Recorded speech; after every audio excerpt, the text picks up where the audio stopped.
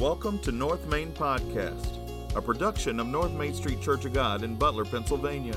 This podcast brings you North Main's messages every week and inspires you to know Christ intimately, grow in Christ continually, and go for Christ daily. I invite you to listen in today as we explore the Bible and learn about its timeless truth for living life God's way. Let's listen to Pastor Brandon as he brings us today's message.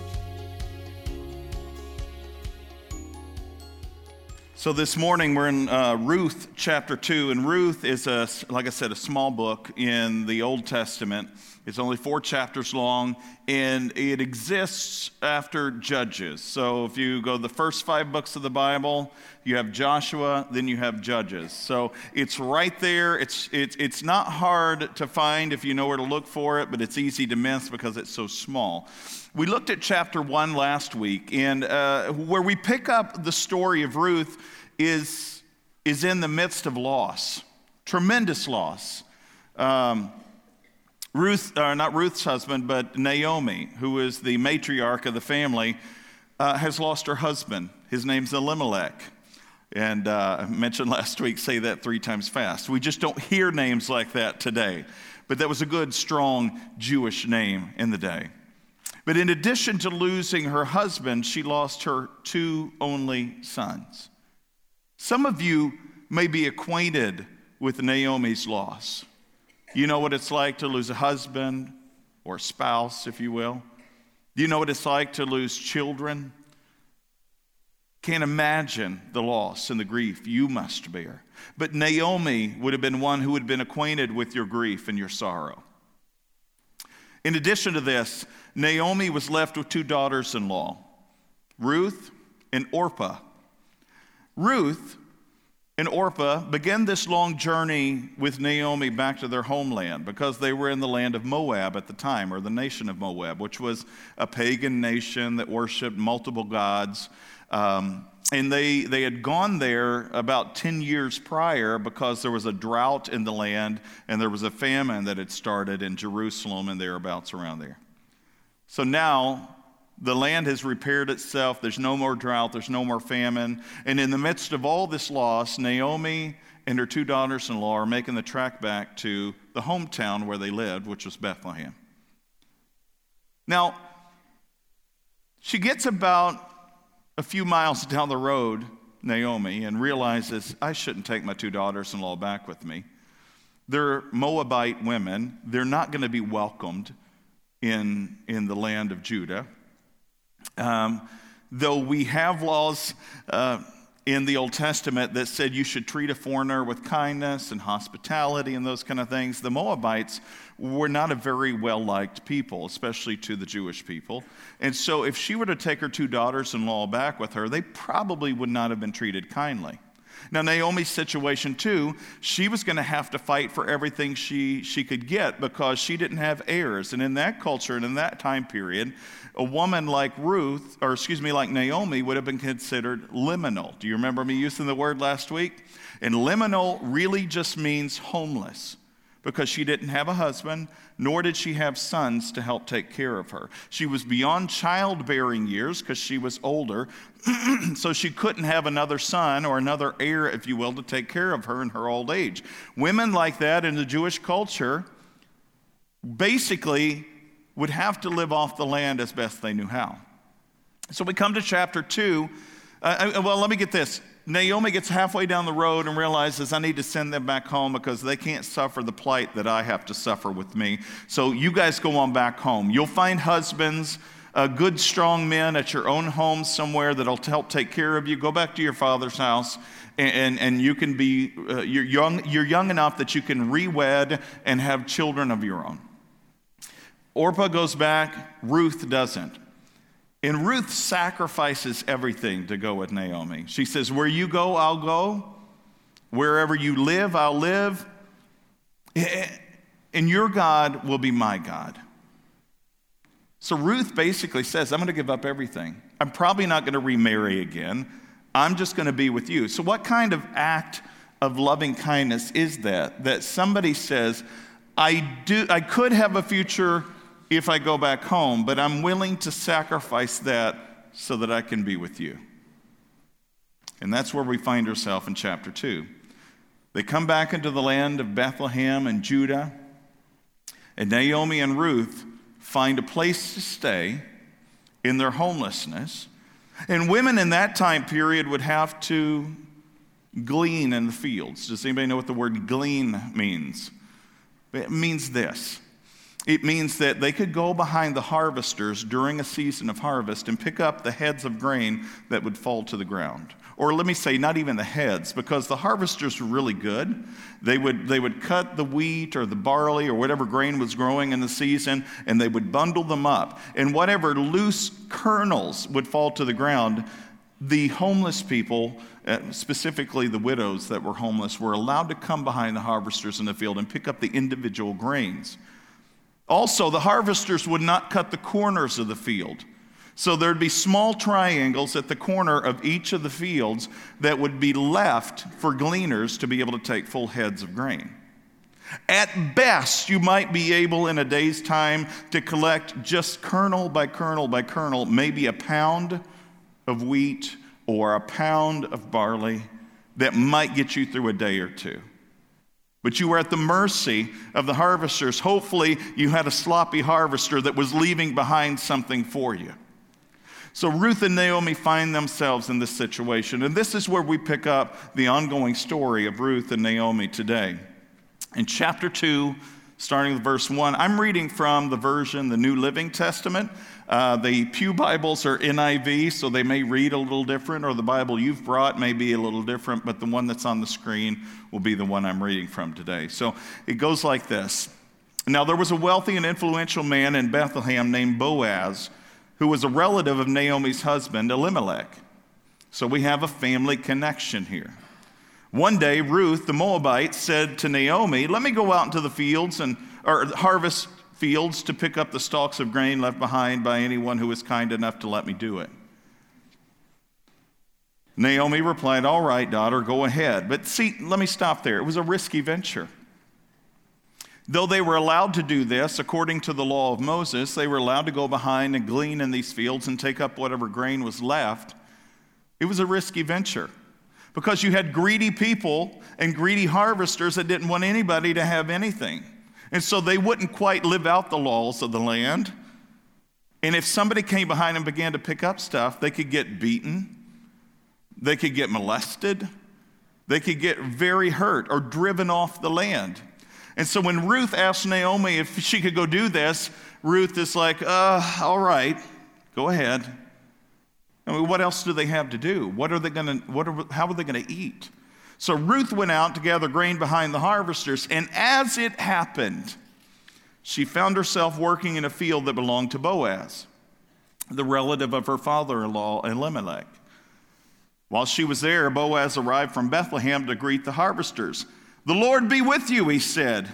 "Well, the Lord bless you," the harvesters replied. This tells you something of the character of Boaz because he was a God-fearing man. Now you'd think, well, all Jews were God-fearing people, right? No. If you read anything about the Old Testament, you could see that there were times that they did not like God, they did not love God, they did not believe in their God specifically. There were times in the Old Testament where you could see that they basically prostituted themselves to other gods, and they would pass their children through the fires of other gods. What does that mean? There were gods like Molech and Baal who would demand a sacrifice of your firstborn child on the fire. And that's what they were giving themselves over to. So there were people, even in Ruth and Naomi's time in the land of Judah and all of that did not faithfully live out in a relationship with God, that didn't obey the laws of God, that didn't do what was necessary to be connected with God in any way, form, or fashion. But Boaz seems to be one of those God-fearing men, one who lives in accordance not only with the law of Moses, but in a relationship with God. And so he calls out to his harvesters, "The Lord be with you." And they understand the benevolence of Boaz because they respond in kind, "Well, the Lord bless you." And the foreman, so what happens here? Boaz asks his foreman, "Who's a young woman over there? Who does she belong to?" And the foreman replied, well, she's the young woman from Moab who came back with Naomi. She asked me this morning if I could gather grain behind the harvesters. She's been hard at work ever since, except for a few minutes to rest in the shelter.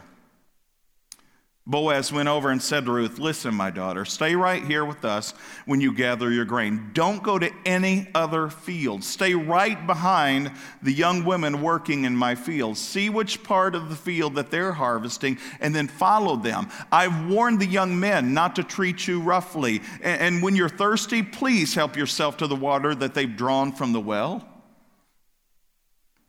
This was not customary. We'll get into that in just a moment. Ruth fell at his feet and she thanked him warmly. What have I done to deserve such kindness, she asked. I'm only a foreigner. She's basically reminded him, you remember where I came from, right?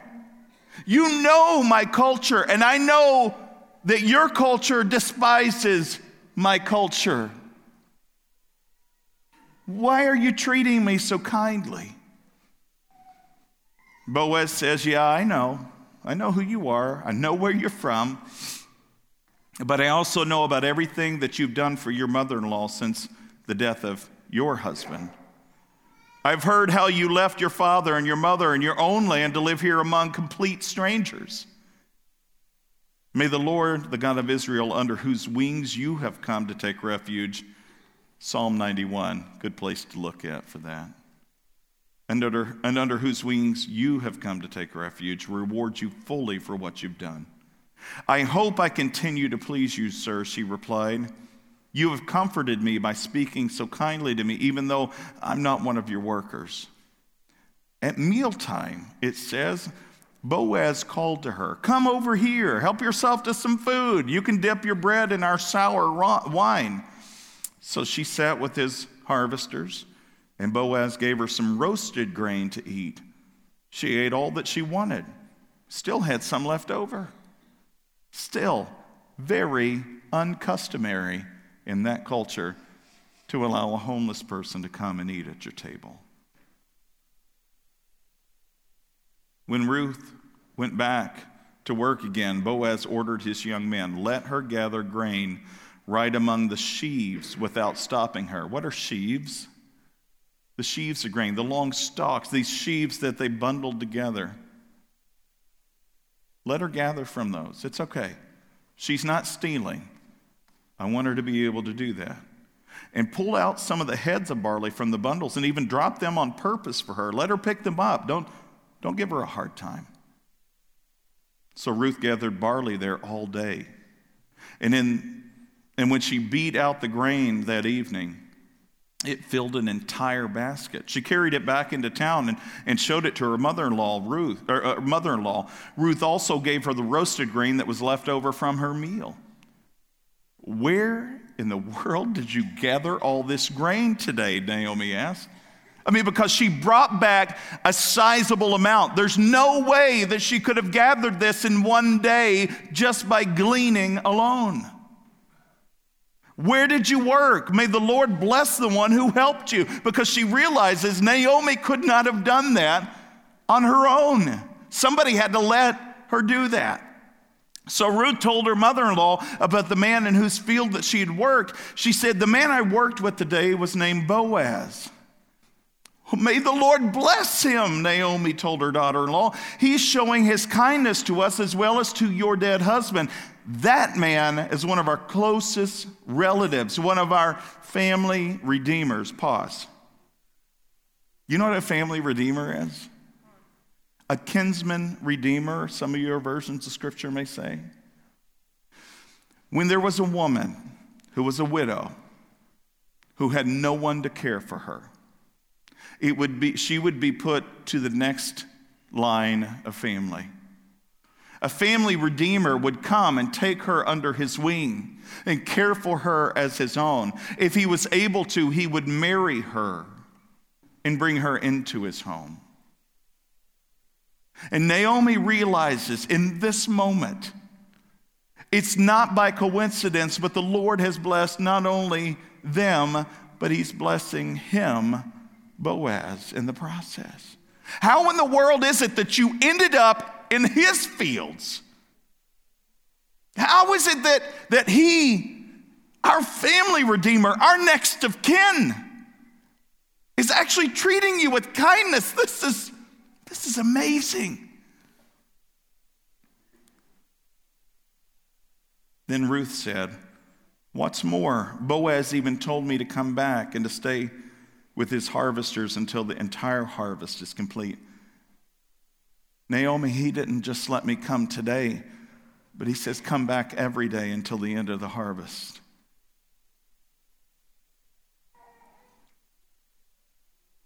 Good, Naomi exclaimed. Do as he said, my daughter. Stay with his young women right through the whole harvest. You might be harassed in other fields, but you'll be safe with him. So Ruth worked alongside the women in Boaz's fields and gathered grain with them until the end of the barley harvest. Then she continued to work with them through the wheat harvest in early summer. So not only barley, but wheat as well. And she continued working with them through the wheat harvest in early summer, and all the while she lived with her mother-in-law. She didn't say, hey, things are going pretty well for me.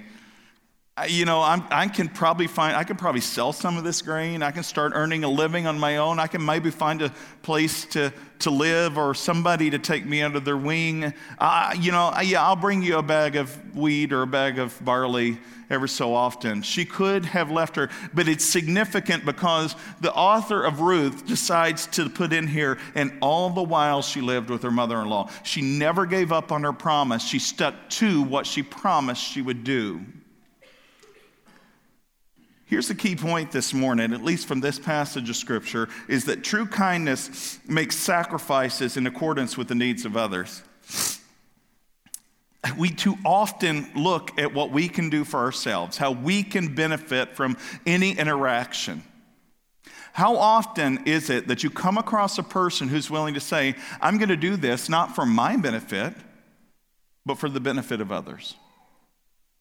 It's rare, especially in our culture, or let's just say in our world for that matter, to find somebody who's willing to do something with no strings attached, to make a sacrifice so that others can benefit from us without having to give in return to us.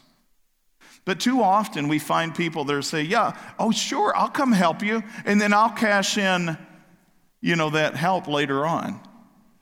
Well, you help me, I'll help you, right? I mean, we get into these give and take relationships.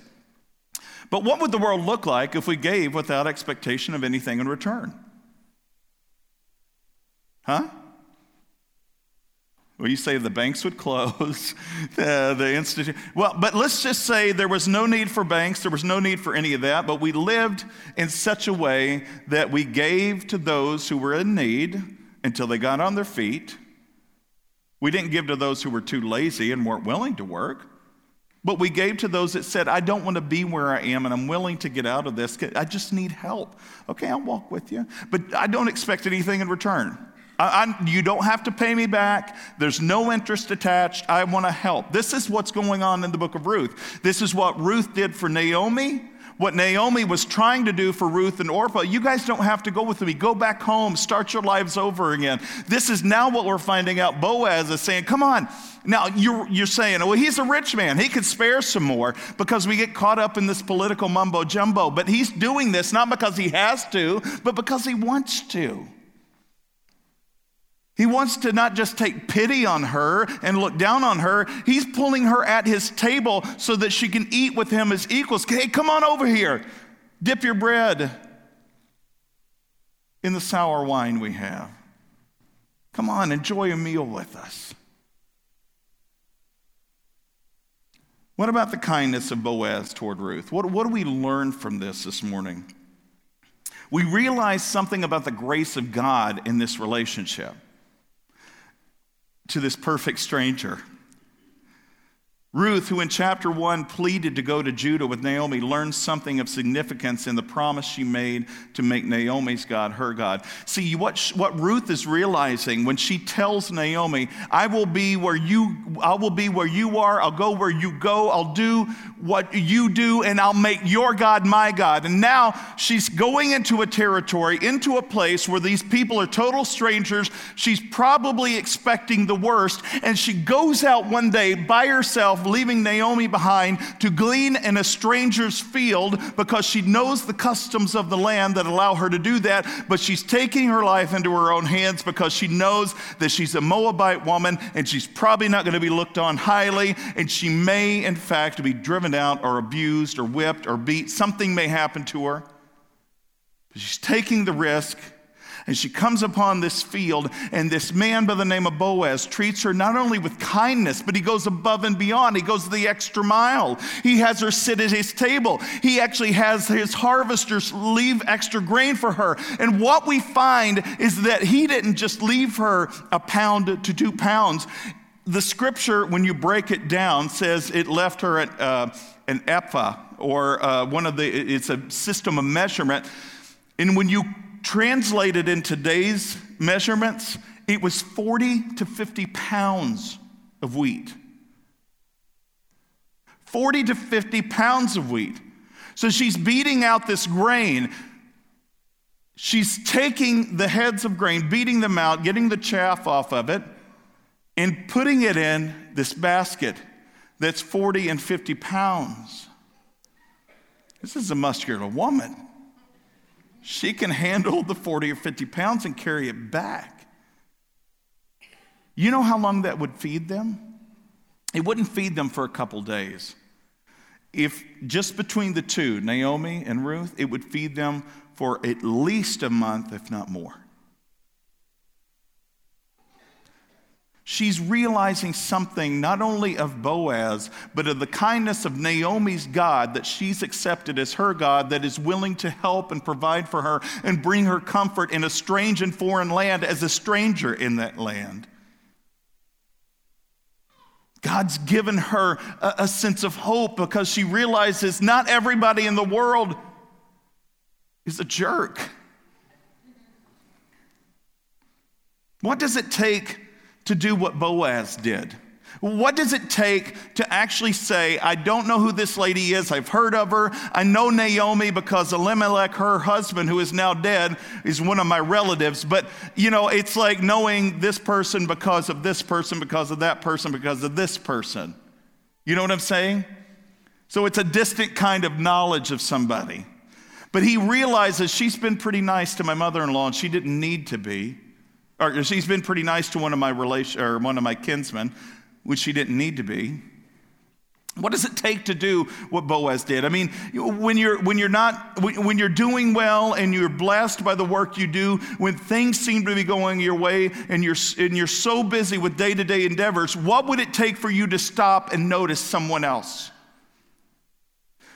When you're moving from this place to that place and you got this appointment and that appointment, what does it take for you to stop in your tracks and notice the seemingly insignificant? People gleaned in the fields all the time. Why did Boaz notice her? Was she more beautiful than all the other ladies? We aren't told that. Was she greater than all the ladies? We don't have anything to tell us that she stood heads above the rest, except for the fact he knew what she had done for Naomi. That's really all we have to go on. Sadly, in our culture today, let's flash forward from Ruth's time to our time. Sadly, what it takes us to stop in our culture is the outrageous, the grotesque, the morbid, the tragic, and just the plain weird. We have Netflix, we have Hulu, we have Amazon Prime. I go on there and I'm intrigued by these shows, these reality shows that are just based on weird stuff. For whatever reason, we're attracted to the weird. Whenever you drive by a scene of an accident, what do? Oh my gosh, what's going on there? You rubberneck and it slows traffic down, right? Some people are ambulance chasers. They like to go and find out where the accident is so they can get some weird excitement out of this adrenaline rush of finding out what's going on. And if you're one of those, I don't mean to offend you.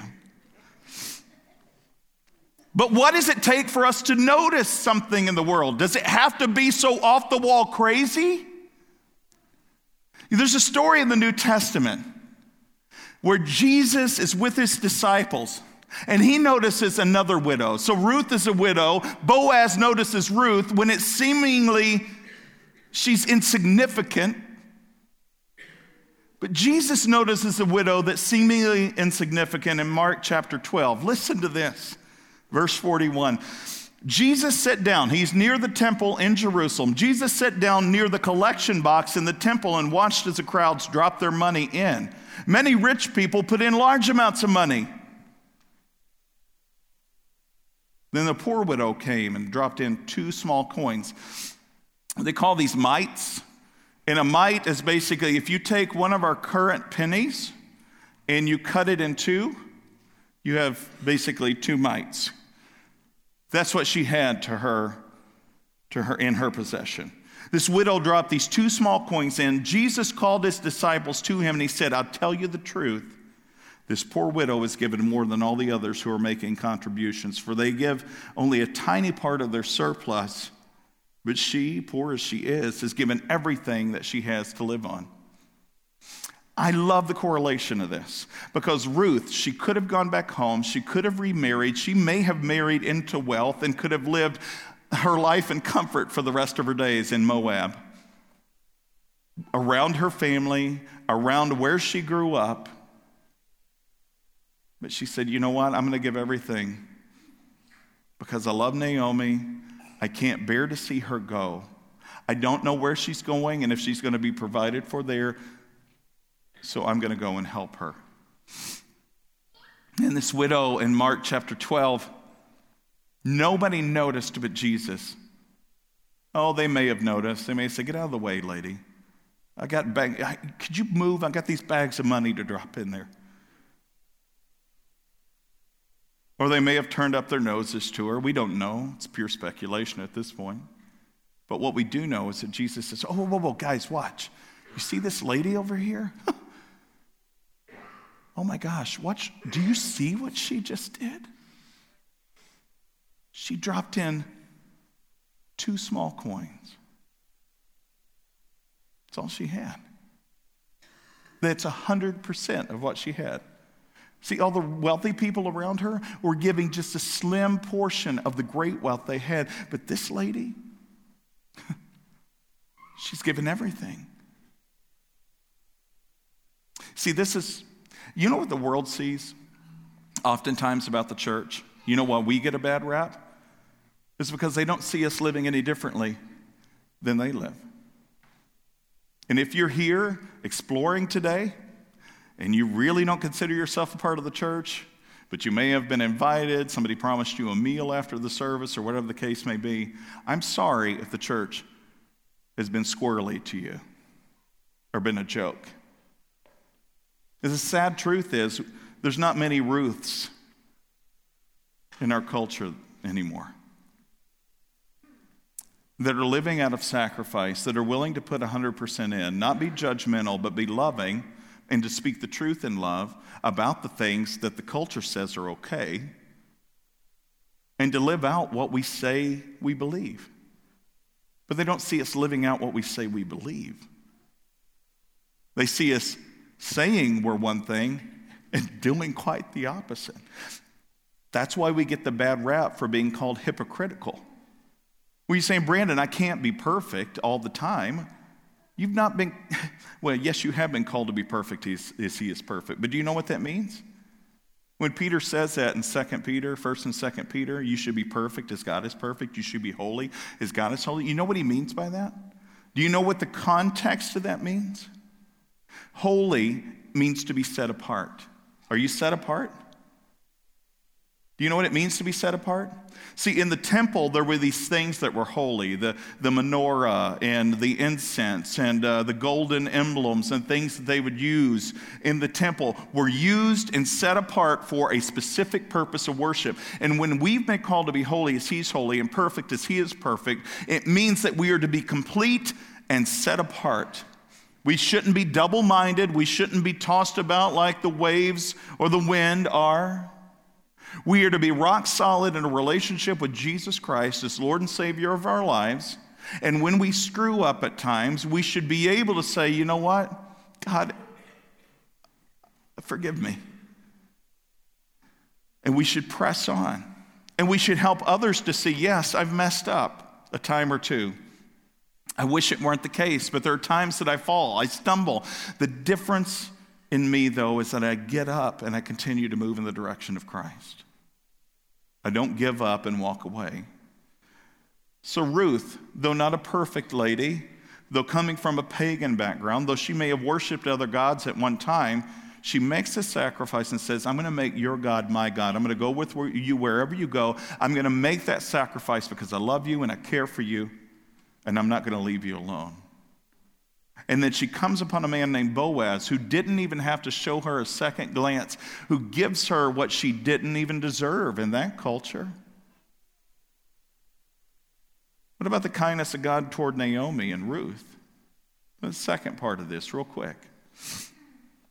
Naomi, in the first chapter, what was her attitude? She comes back into Bethlehem, and all the ladies of the town in Bethlehem were like, hey, Naomi's back, and they got excited. They hadn't seen her for nearly a decade at this point, and they're like, yes, she's come back home. We've missed you. And what's her response? Now, she doesn't tell them to shut up in so many words. She said, oh, don't call me Naomi. Call me Mara. The Lord has held up His fist against me.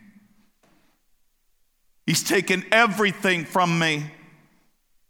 I don't want you to even consider me as a blessed woman. I'm a bitter woman. That's what Mara means. And in chapter 2, as Ruth comes home with all of this grain, she realizes, how in the world did you get this? Something clicks in her head, and you hear her saying, may God bless the man. This God that she said had her fist against her, she's now saying, may God bless. Why? Because she realized God hasn't forgotten her in the midst of her sorrow, in the midst of her loss. She realizes that it's not by coincidence that Ruth happened upon Boaz's field, which was her family redeemer. Have you felt rejected and punished by God because of life circumstances? Have you ever felt dejected and alone in your frustration and sorrow because of the difficulties you face? Have you ever felt hopeless and afraid because situations in your life have left you beaten and battered and bruised mentally, physically, emotionally, and spiritually? Have you left God? Or have you never found your way to God? Because you see the world around you as it rages, and there's evil and all of this crap in the world that happens, and you say, if there is a God, then He must know about all of this, and if He's not stopping it, then He's not a good God, and He doesn't really love.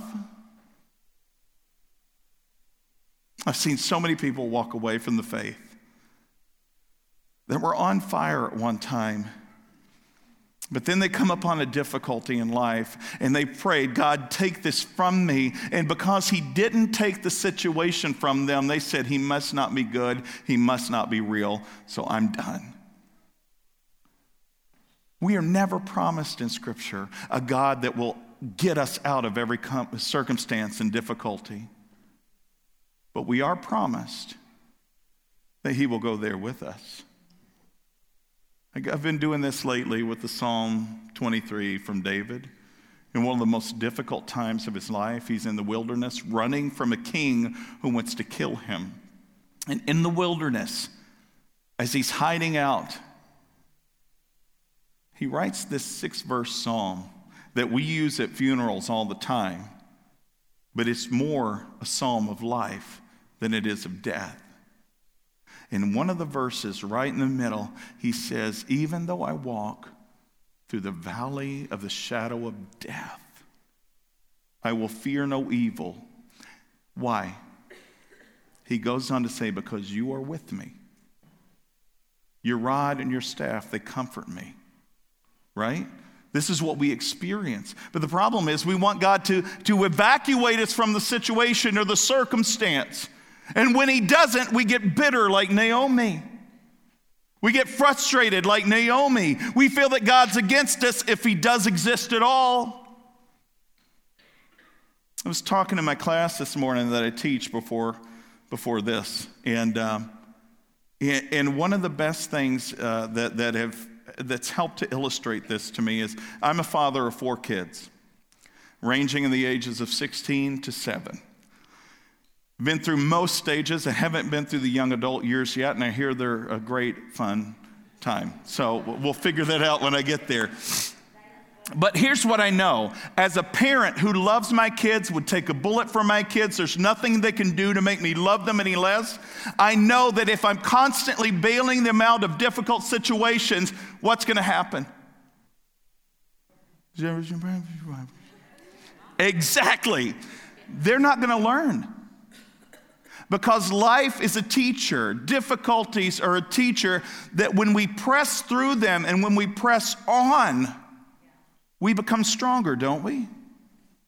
Some of us become calloused, and that's what happens when you press on through situations without a relationship with God. You can become callous. Even if you have a relationship with God, if it's not great, you can become callous too and very bitter like Naomi. But those that make it through this, that come out on the other side of this with a stronger faith, are the ones that say, God, I don't like this, but I know you're there. I know you haven't left me, even though it feels like you have. I know you're right there with me through this. I know, according to Isaiah, that you are acquainted with my griefs, that you are acquainted with my sorrows. I know that you walked a road to Calvary, and you even asked, God, if it be your will, let this cup pass from me. I don't want to suffer the pain and the separation on the cross, but not my will, your will be done. It's the ones who come through this, who are able to stand as a testimony of God's love and God's grace, are the ones that know that even though I walk through death's dark valley, I don't have to fear because God's with me. See, here's the problem. We think God leaves us. God, if you're a believer in Christ, God doesn't leave you. It's us who leaves him. And then we blame God for all these sorts of things. We blame God for everything that goes wrong in our life instead of accepting responsibility for our own decisions that have led us oftentimes to the places we shouldn't be, or we find out we really don't want to be. And sometimes God says, listen, I'm with you where you are, and I will walk with you through where you are, but I'm not going to change your circumstances right now. Because I need you to grow. I need you to be strengthened. I need you to find your faith in me rather than in what you think you can do for yourself. Naomi gets this experience of God in Ruth chapter 2 just probably weeks after they've gotten back. Actually, probably days, because Ruth hadn't gone out to glean yet. So days after they've gotten back, she goes and gleans in a field of a family redeemer who we'll find out in the next 2 weeks even went further than giving them extra grain. We're going to see a story of redemption through great loss, much like the story of Job in the Old Testament too, where it seems like God's hand is against Job, and Job even comes to the place of complaining to God, where are you? Why have you left me? And then God gently reminds him toward the end, where were you, Job, when I scooped out the basins of the oceans? Where were you when I put the stars in the sky? Were you there when I formed the mountains that touch the sky? Created the plants and animals. Where were you, Job? See, there's so much going on that you don't realize. There's a bigger picture that you can't see that I can, and I need you to trust me in the midst of these deep, dark valleys. I haven't forgotten you. I'm there with you. I'm pressing on with you. But if you stop, there's nothing I can do, because I'm not going to force you to do what I want you to do. I want you to come along. But remember, we talked about God's love. God's love is selfless, sacrificial, and unconditional. It's never forceful. God is not going to force your hand. He's not going to make you do something you don't want to do. We call this free will. But true love allows free will. If I forced my wife to love me, what kind of love is that? It's called abuse. If I forced her to be with me. See, God doesn't want to force us to be with him. He doesn't want to force us to love him. He gently woos us into a relationship with him. Some of us, it takes longer than others. Some of us are so stubborn and hard-hearted that he slowly chips away with a chisel at the hardness of our hearts. But we have a choice. Naomi had a choice. Ruth had a choice. And their choices were of sacrifice and loving kindness. I'm going to close with this today because I think it's a powerful illustration of this. Have you ever heard of a guy by the name of Mike Yaconelli? By the confusion in your faces, I'm guessing not. One of my favorite authors, he passed away several years ago, but he wrote a book called Messy Spirituality. If you've not read it, I commend you to read it. Messy Spirituality, Mike Yaconelli. If you want to know the spelling of his last name, come see me after service. But he tells this true story, and I close with this today, about a young man and his wife who had been trying to have a child for about 5 years. And it had exhausted all their options. They'd gone the medical route, they'd done the natural stuff, they'd gone every which way, and they still couldn't have a child. So childlessness, it began to hammer away at both of them. Difficult questions consumed them. How could two healthy lovers of God find themselves childless with so many women who never thought about God were having unwanted babies left and right? 5 years of God's silence began to take its toll on this couple. And then a miracle happened. The man's wife became pregnant. Within a few months, the news got even better. She was carrying twins. The landscape of this couple's faith changed radically. Gone were their questions. God was good. God was visible.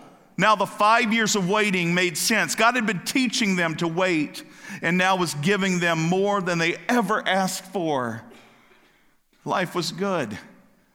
Life made sense. Then the unraveling began. During a routine checkup, the doctor discovered some serious problems. One of the babies had already died, and the other had little chance of surviving. And if it did live, it would probably suffer severe disabilities. Abortion was the only way out, the doctor said. The bottom dropped out of this man and woman's life. The husband felt devastated. He felt angry, frustrated, hurt, confused, and hopelessly lost in grief yet again.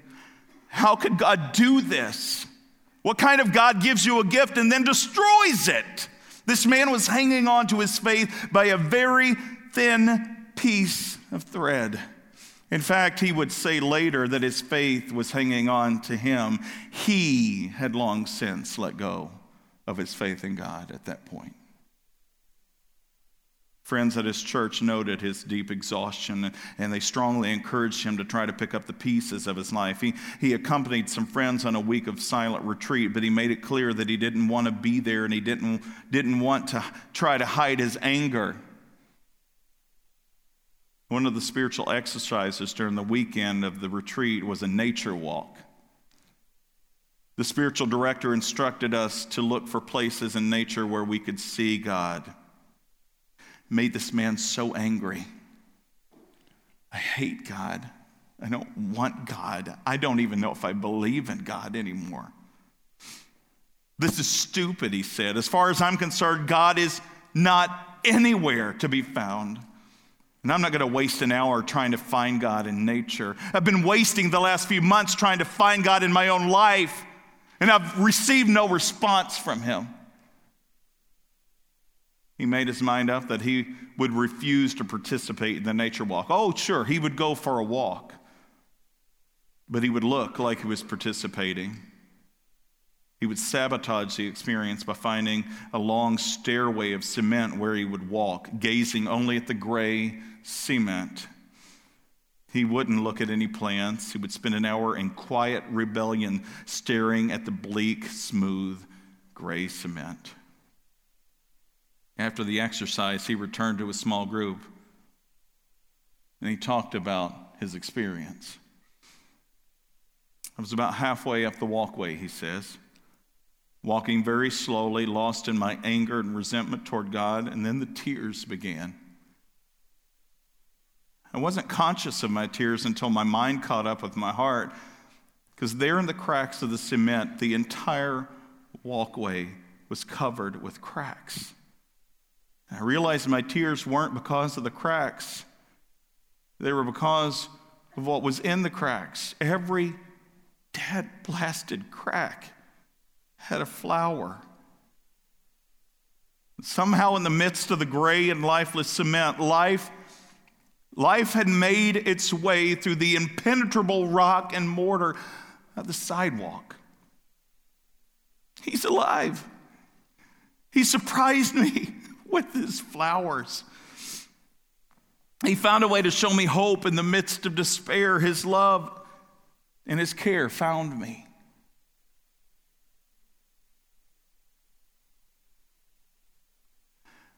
What does it take for God to reach you?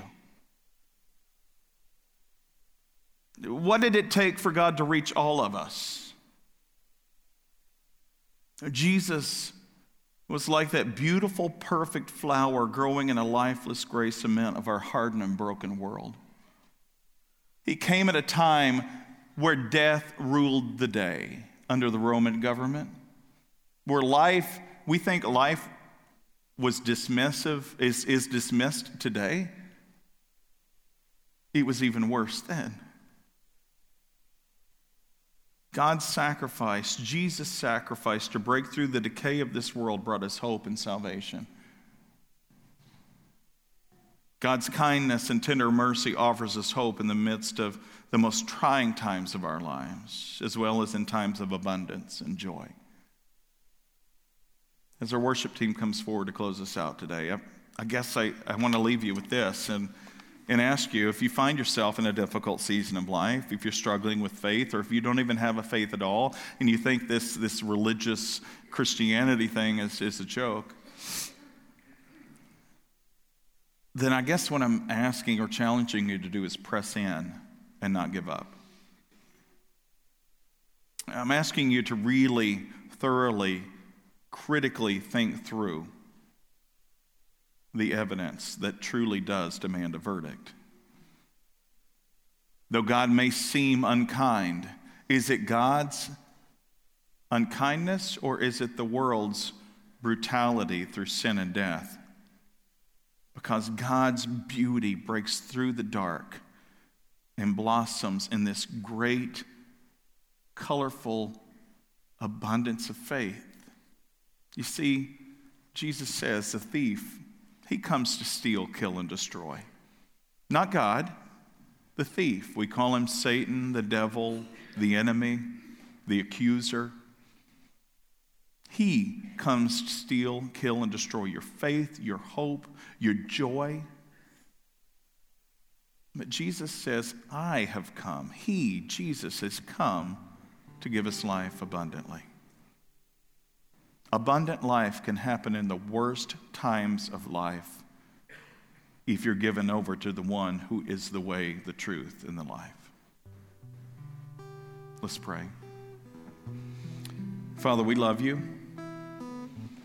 And yes, you are good and holy and righteous, even when we feel you've left us alone.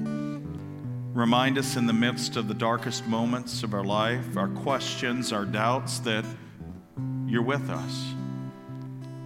Fill us with hope and joy in spite of our circumstances and situations. Fill us with a tremendous amount of love and kindness toward others and toward you.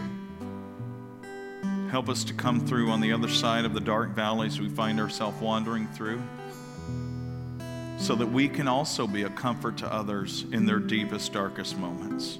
Remind us of the road to Calvary that was a dark valley for Jesus.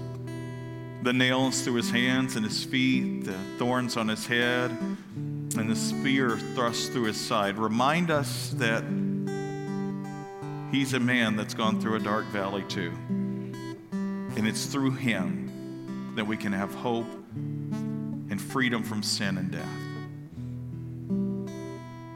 It's in his name, Jesus, we pray. Amen. Thanks for joining us this week. Check back next week as we dig deeper and go further in our understanding of God's Word. Make sure to visit us on our website at www.northmaincog.org, where you can learn more about us. While you're at it, go ahead and subscribe to our podcast. And if you found value in today's message, we'd appreciate a rating on iTunes. Or if you'd simply tell a friend about the show, that'd be helpful too. If you'd like to donate to the ongoing ministry of North Main, go to www.northmaincog.org and click on the Give tab at the top of the screen. Again, thanks for listening. We look forward to you joining us again next week.